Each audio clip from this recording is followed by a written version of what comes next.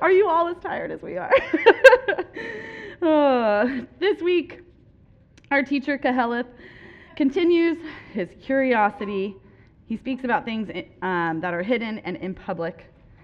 And I don't hate this chapter, everybody, or these two chapters. They're really good chapters to dig into for scholars and nerds like me that are trying to figure out the identity of the author of the text. And I found this one more interesting than frustrating, which was a little refreshing for me. And maybe refreshing for you, because now you don't have to listen to me complain for 20 minutes. And while the chapters are a little bit long, I am actually going to ask that we read them together, because it's felt really fun to just like read a whole book with this family. And so we're going to read Ecclesiastes 10 and 11 today. I'm going to be reading out of the New Revised Standard Edition of the Bible, but you can read whatever you want. It just might be confusing if you have different words than me. Chapter 10. Dead flies make the perfumer's ointment give off a foul odor. So a little folly outweighs wisdom and honor. The heart of the wise inclines to the right, but the heart of a fool to the left. That was a really fun line after a week of so many politics. I was like, okay. If the anger of the ruler rises against you, do not leave your post, for calmness will undo great offenses. Bless you. There is an evil that I have seen under the sun, as great an error as if it proceeded from the ruler. Folly is set in many high places, and the rich sit in a low place. I have seen slaves on horseback and princes walking on foot like slaves. Whoever digs a pit will fall into it, and whoever breaks through a wall will be bitten by a snake. Whoever quarries stone will be hurt by them, and whoever splits logs will be endangered by them. If the iron is blunt and one does not whet the edge, then more strength must be exerted, but wisdom helps one to succeed. If the snake bites before it's charmed, there's no advantage to the charmer. Duh. Words spoken by the wise bring them favor, but the lips of fools consume them. The words of their mouths begin in foolishness, and their talk ends in wicked madness.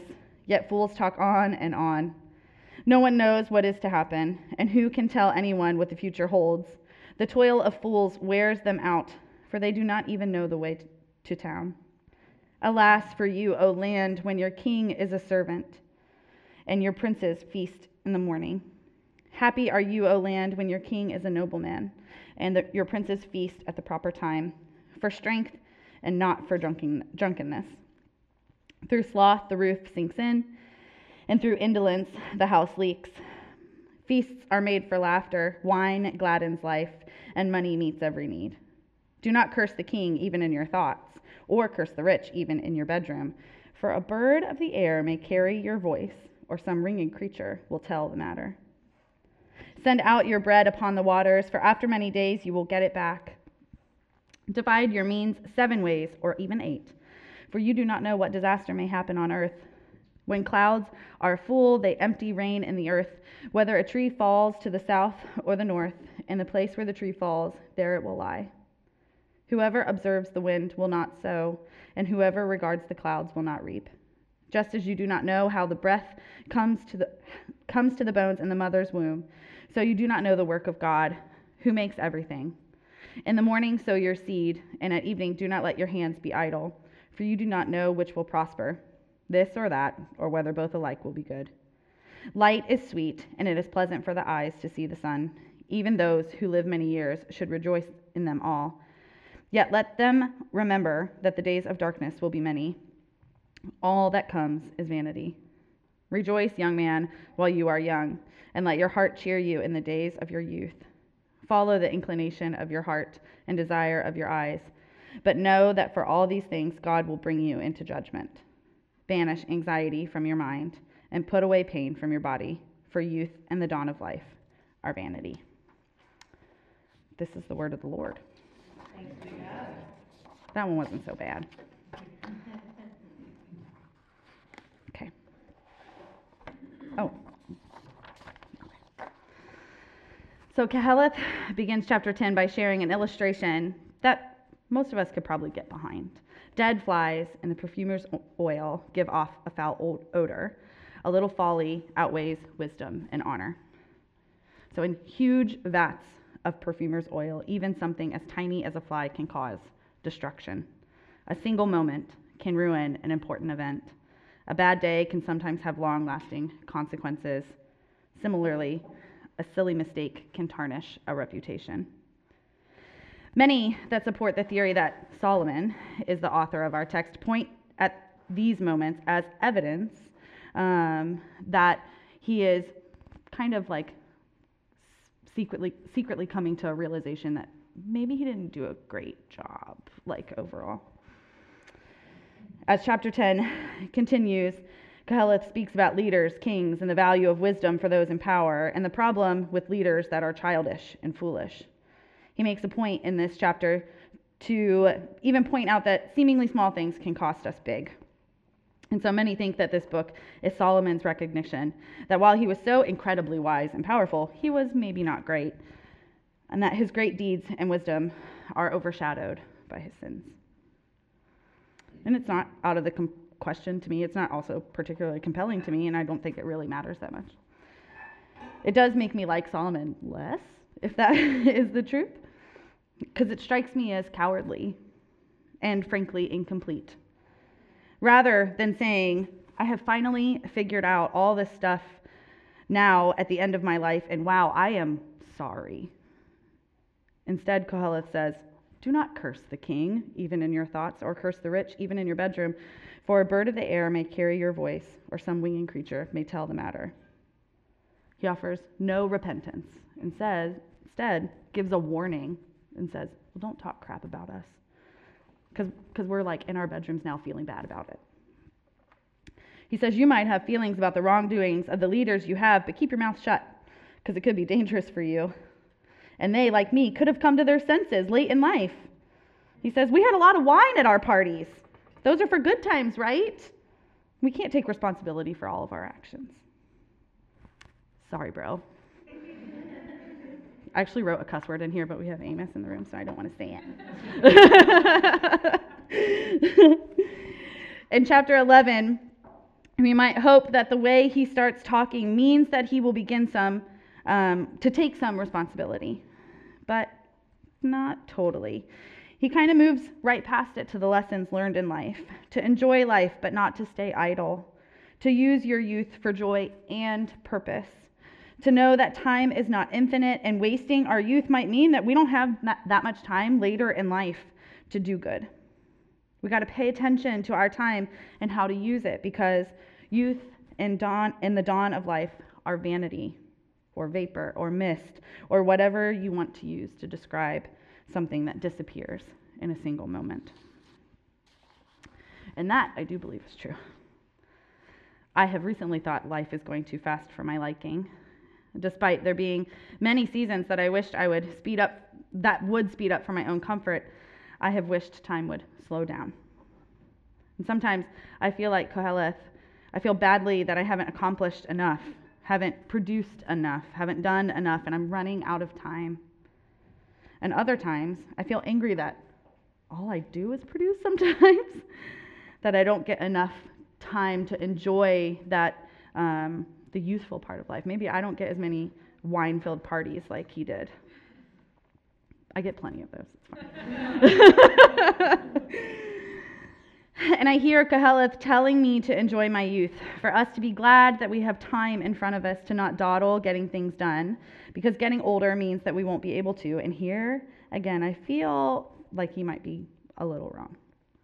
I think our author is riddled with shame about the things that he has done, and is being held hostage by the fear that he can't redeem himself, which seems to lead him to not even trying. So he laments his youth, the time he had the opportunity to do good. And while I don't want time to go so quickly, and I imagine most other people don't want it to go that quickly either, I'd encourage us to not let the fear of aging or the coming to the end of our lives, like Qoheleth, it's a hard word to say, be some sort of reason for like just giving up. I enjoy life, and I imagine most people or a lot of people want to enjoy life and want more time to live in those joyful moments of it. But at the same time, getting older and getting closer to some sort of twilight of our lives does good things for us.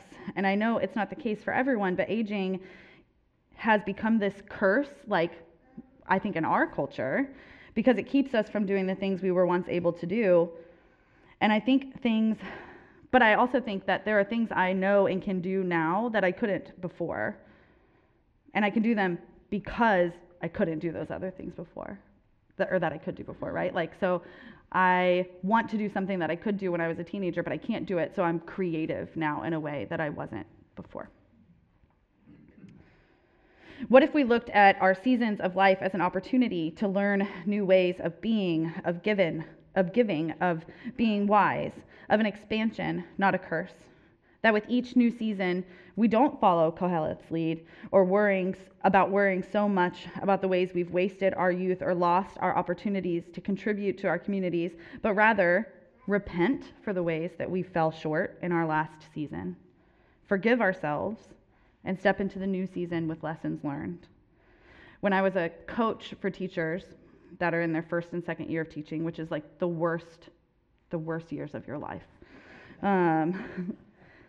I spent so much time sitting at like 4 p.m. in classrooms while the teachers I was supporting cried about, and my coach did the same thing for me with my first and second year teaching.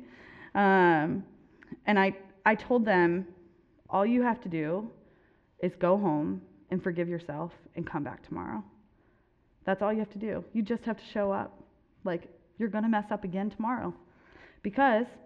Or like next year or something, because every kid is different and they need something different. Like, and that's fine. But you don't get to not come back tomorrow. Realizing that we messed up and commiserating about it doesn't absolve us from any of the harm we've caused or the opportunities that we've missed, nor does it actually help us in any way. And I know that's hard to recognize in the moment. When we're in the throes of grief or even anticipatory grief, which is what it feels like Qoheleth is experiencing. I have been there before and have felt so deep in my own shame and depression that I didn't see a way out. And I would have been so mad if I were sitting listening to the words that I'm saying right now. I remember encountering a book once where somebody was saying something similar, and I was like, you couldn't possibly know what it is like to be in my body and brain. Genuinely believed that. And if that is you, I am truly sorry for that suffering, because climbing out of the well of that is hell. But I also have recognized recently that I feel angry and sad now that I didn't do the hard work of climbing earlier. Because staying at the bottom of the well is death. And we can climb up. We can face our own demons or sins or shame and any consequences that come with them. Qoheleth could have done that. So let us not settle for suffering like he did. Let us have an imagination for what healing can look like, even when we are the reason that healing is needed, even if we are the ones that caused harm.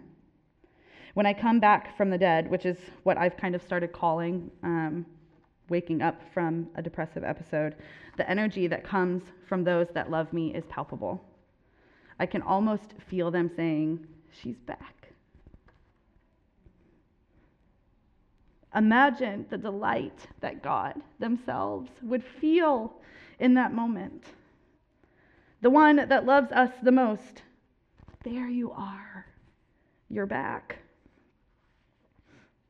We are worthy of the difficulty of repentance and growth and evolving lives. So was Qoheleth. And he might not have known it, might not have thought that he could be worthy because he had done such bad things. But he was, and we are, and may we always know it. Amen.